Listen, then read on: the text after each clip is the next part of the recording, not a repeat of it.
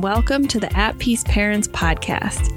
I'm Casey, and I'm here to empower you in your decision-making as a parent of a demand-avoidant child.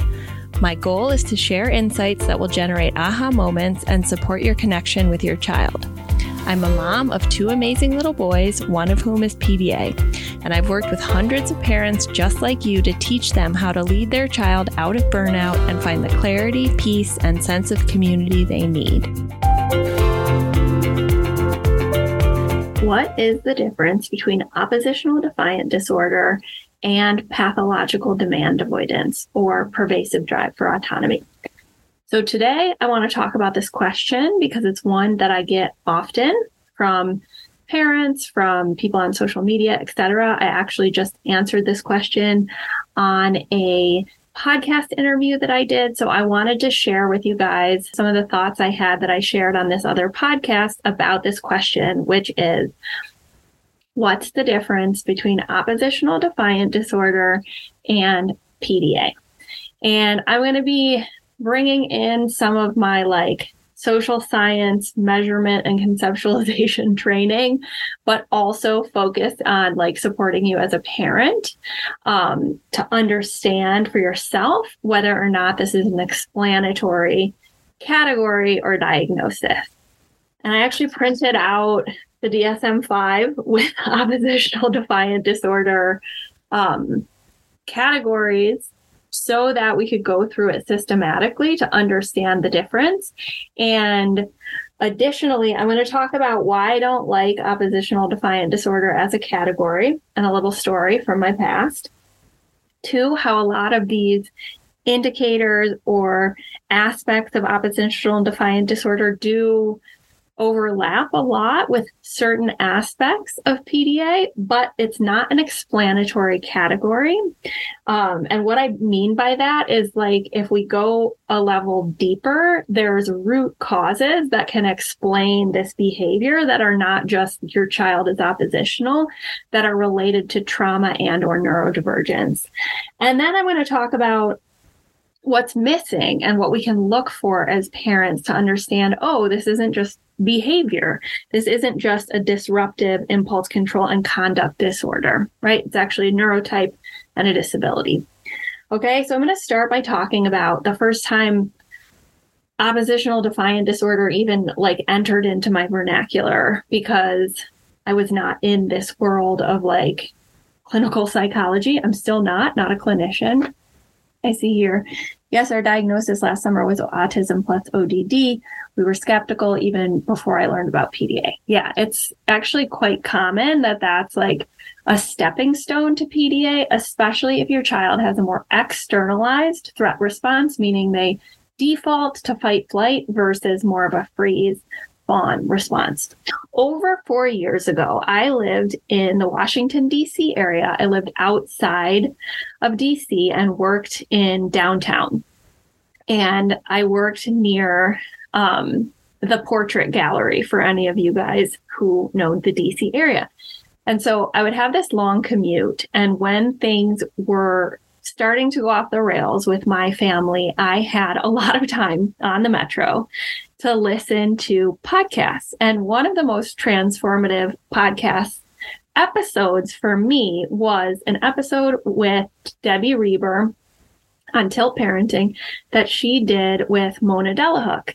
And she was talking about really challenging behaviors, which were some of the behaviors we were seeing with my son, lots of screaming, hitting, what felt like targeted violent behavior at the time. And Mona Delahook said something that hit my mama heart really intuitively, which was I actually don't believe in ODD. She's a clinical psychologist, and there's a deeper root cause, right? And her book, Beyond Behaviors, and now I think it's body-brain parenting or body-based parenting, which I haven't read yet, is premised on this notion of there's something else going on beneath the surface, right? And so this isn't a diagnosis or category that even really makes sense. And I was my intuition was yeah, that's right at the time, even though I had never heard of PDA and I wasn't even thinking that my child could be neurodivergent,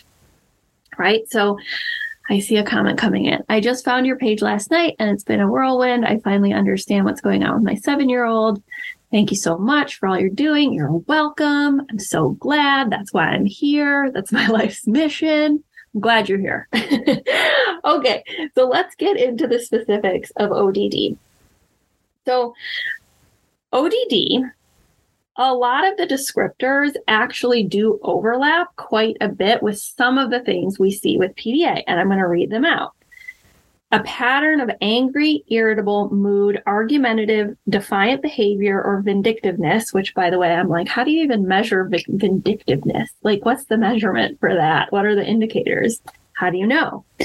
Lasting at least 6 months, as evidenced by at least 4 symptoms of the following categories. And they specify, like, it needs to be 6 months so that it's not part of, like, a depressive or bipolar episode. Okay, so first, angry, irritable, mood often loses temper, is often touchy or easily annoyed, is often angry or resentful. Okay, so this is something that we see with PDA children who are at their threshold of tolerance for nervous system activation, meaning stress in their bodies from perceiving threat. And they have a fight response, right? That looks like temper tantrums or losing their temper. So it makes sense that this would be a category that would overlap at first. Okay. Then we have argumentative or defiant behavior, often argues with authority figures or for children and adolescents with adults. Often deliberately annoys others, often blames others for his or her mistakes or behavior. Okay. So these are things that PDA children do, right?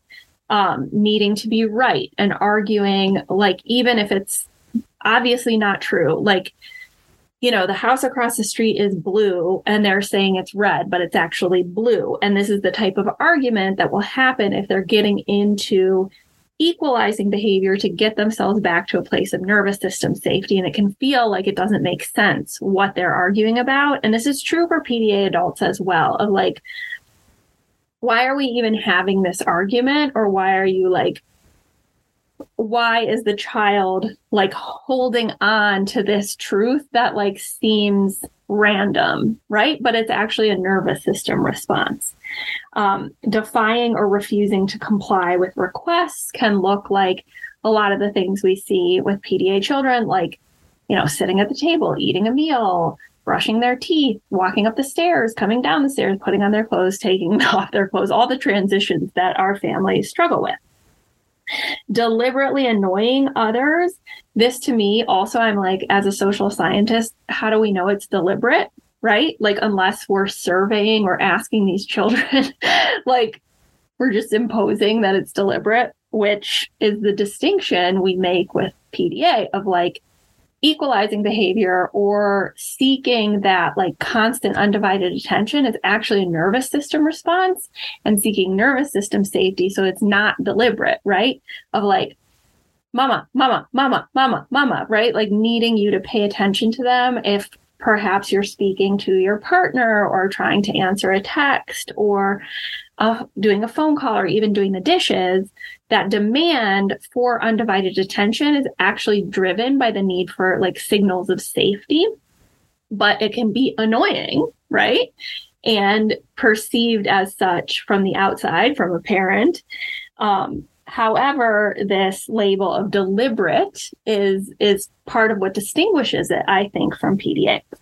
But we're just going through the ways in which they're similar on certain levels and why it can be so confusing before we distinguish why they're actually distinct things and or ODD is just a not explanatory category for traumatized and neurodivergent children, which is my perspective. You're welcome to join me in that.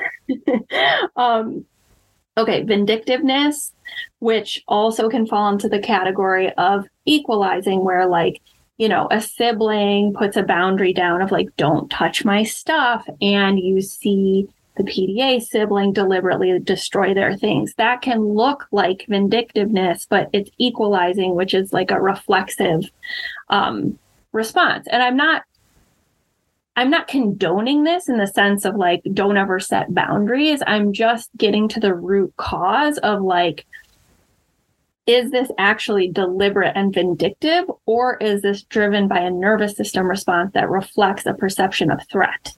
And I think the latter is more accurately describing PDA. Okay. So yeah, I just saw a comment. Some of the things I used to consider vindictive behavior, I now realize are better characterized as equalizing behavior. Exactly. So we're just going to go through the last part, and then I'm going to go through why I don't think this is explanatory and what you can look for as a parent to understand, like, oh, this is actually not a behavioral disorder. Okay. So the disturbance in behavior is associated with distress in the individual or others in his or her immediate social context, and it impacts negatively social, educational, occupational, and other areas of functioning. Okay, so that's true for a lot of PDA kids where the nervous system activation, the perception of threat because there's a loss of autonomy or equality perceived, is preventing them from engaging socially in a neurotypical way, is preventing them from accessing school, is preventing them from occupational things like brushing your teeth and taking a bath and putting on clothes, right? And so there is that overlap as well. And then we say the behavior does not occur exclusively during the course of a psychotic, substance use, depressive, or bipolar episode, right? Which makes sense, or disruptive mood dysregulation disorder. And finally, the severity is characterized by mild. Symptoms are confined only to one setting, at home, at school, at work, with peers. And this is interesting because this overlaps with masking, right? So we might see a high masking PDA child who's only, quote, defiant at home, but they're masking or internalizing the threat response and imitating their peers to fit in. And so they're characterized as ODD mild, right? But it's actually a reflection of masking and autistic masking at that. So moderate, some symptoms are present in at least 2 settings. Severe, some symptoms are present in 3 or more settings, which actually might just be the child or person is moving towards their threshold. Yeah, and some kids are not high masking, right? So not every single PDA child is high masking. Often there's a period of their life where they might be masking, but then they reach their threshold or burnout and they no longer mask, or as they get older, they decide not to mask, right? And that's common as well. But this is all the ways that, like, how practitioners and clinicians are looking at your child through the oppositional defiant disorder lens overlap with PDA. And so it does make sense, right? That they're like, well, they're doing all these things, so we're going to put them in ODD because that category is in the DSM-5 and PDA is not, right? However, to equip and empower you, we can talk about all the things that aren't captured here and what's not explanatory about what's in the DSM-5 that relates to PDA, okay? And there are 5 things I want to mention. First, not all PDA children are defiant or explosive, right? Some are much more like freeze, shut down, lethargic in certain contexts, right? Like crying, going into a turtle shell.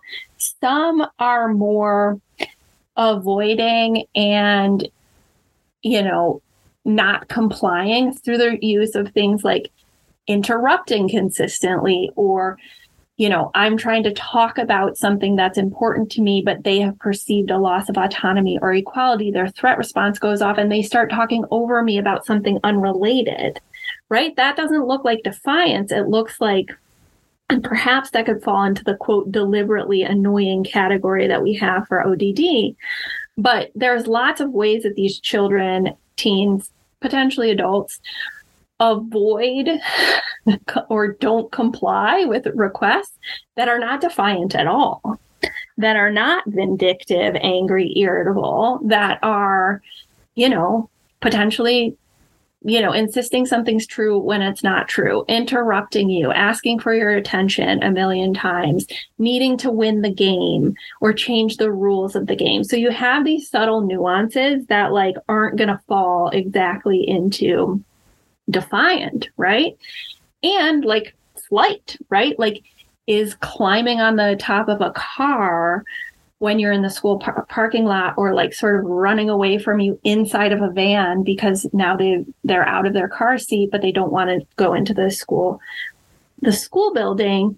Like, yeah, that can sort of feel like defiance from a parent, but it's not angry or irritable. It's like the child's actually trying to escape through a flight mechanism.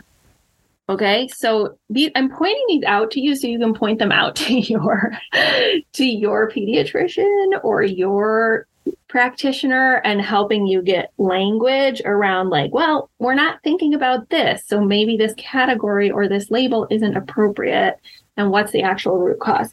Okay, the second thing, although the ODD DSM-5 description does mention impacting occupational aspects, like a disturbance in behavior associated with distress and impacting negatively social, educational, or occupational, or other areas of functioning, right? This is actually something I consider from my work with families and the preliminary research I've done as part and parcel to PDA, right? Like, that's what makes it a disability, is that the constant perception of threat on a subconscious level builds in the system and impacts the child or the person physiologically, right? So like every time you go into fight, your metabolism speeds up, you get more cortisol, your adrenaline's going, you get blood rushing to your extremities so you can fight or flight or flee. And this impacts your basic needs. It impacts a child's basic needs. So like almost every family I've worked with has had one basic need that was the stickiest for their child. Like it's not just defiance. Their child actually can't sleep without sleeping in the bed with the body of the parent pushed against them because their nervous system doesn't perceive safety. Or the child actually like physiologically cannot eat. Right. And so if your child is having basic needs access struggles to this degree, like we need to bring that to the attention of pediatricians, medical professionals as like, yeah, this isn't just behavior. It's not just anger or irritability. Like they say their legs aren't working, or like they haven't walked on their own for 6 months, right? Like I have to carry them into the car, or I have to carry them up the stairs. So basic needs is the second category I would say is not explained by ODD. Third, sensory differences, right? So, if the root cause of what we're calling ODD is neurodivergence or trauma, in both cases, we're going to have a sensitized nervous system that has sensory differences, right? And I know this from my personal experience because I've been going through like a year of trauma processing and trying to understand, am I autistic? Am I just traumatized, right? And, I've come down on just like, actually, I don't need to know. It's fine. But like when I've gone through trauma processing and come out of some disassociation, all of a sudden sounds are louder. Everything smells more intense. I can't take the little junk outside of the like dishwashing area because I want to vomit, like all the things, right? So if your kid has sensory issues, right? Like my son needs to be in the dark most of the time. When he's home, part of the entire living room is like, we have the light off. Is that defiance? No, that's a sensory difference. It's a need, right? Or like, gagging when I unpeel a banana, right? How is that explained by ODD? That's not defiance. So again, like we need to be bringing this to the fore of like, well, how does this category of oppositional defiant disorder explain all these other things, right? So sensory differences, you can talk about gross motor differences. My son used to run into walls a lot and trip and hurt himself, and he has proprioceptive and vestibular differences. And so these are all things that we need to be looking at, right? Fourth, social communication and perceptual differences, which are part and parcel to neurodivergence and autism. And I know this can be hard to like see when your kid is constantly in fight, flight, freeze. Like when my son was at his most burned out and traumatized, I couldn't see any social communication differences because there was no communication. It was just behavioral, right? There wasn't like, we were having conversations verbally, but I think if we take a step back, we can see that as like, either they're like completely in fight, flight, or we need to understand nonverbal communication. But things you can look at are like, and I always pronounce this wrong, like Gestalt language processing. Are they learning from the bottom up experientially, and then they have to generalize to concepts? Or more neurotypical brains, so that's another reason I don't know my neurotype, is because I always take the big picture and then come down, right, conceptually. But my son is like, I need to experience this thing 10 different ways before I can get the higher level concept, right? Which is like bottom up processing. The fact that a lot of these kids might emotionally process over the course of 2 weeks, not in the moment, right? These are social communication differences that are associated with autism, which are not talked about in the oppositional defiant disorder categorization. So we've named 4 things that you can bring to your practitioner of like, well, how do you explain this? Internalized expression, freeze fawn, or even flight, which doesn't always look defiant, basic needs, sensory differences, social communication differences, and then the 4th, which is the one that gets put into the anxiety DSM description, which is like needing to be around a safe person at all times and receive undivided attention. So often this gets thrown into the like attachment disorder or anxiety disorder. However, at the root, it's all related to the nervous system of like a child's brain is constantly perceiving threat, even for things that seem innocuous for the rest of us, because it's how the world functions. Like kids are supposed to comply with orders and imperatives. And so they're constantly having this like body response of panic. It builds in the system, but it also creates an experience of like, my body's not safe. And so the only time I actually feel safe is when I have high dopamine, intense sensory and novel experiences, or I'm distracting myself with a screen, engaging in my special interest, or with another safe body, which is usually you, the parent, right? And so it's not necessarily like an attachment disorder. It's just like they have a nervous system disability, and the only way they're going to feel safe is if they're constantly with that other safe nervous system. So those are the 5 things that you can bring to your practitioner or your pediatrician with my blessing. I know I don't have any power or anything, but just like to help you articulate to people in your life, like this isn't oppositional defiant disorder, because if it was, it would be an explanatory category and it would account for all of these other differences that actually are explained by neurodivergence and or trauma, but most likely by PDA. Okay, that's my little manifesto on ODD, because I feel quite strongly about it. And also, can I just riff for a second and say, like, reading through this, I'm like, but what's the why?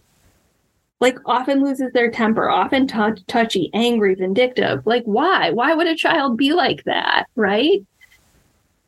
And also, unless they had trauma or neurodivergence or some root cause causing it, because it's like premised on the assumption that like these kids are bad, And then we have to keep in mind with ODD that what's recommended is more strict parenting, which is going to be counterindicative for your child if they are PDA. Thanks everyone for being here with me at the At Peace Parents podcast. This is your source for all things related to understanding, supporting, accommodating, and advocating for your PDA child. To go deeper on any of these topics, check out my course offerings and masterclasses at the website www.atpeaceparents.com. To completely transform the way you think about and relate to your child and to bring peace and stability to your home, join us for the next cohort of the Paradigm Shift program.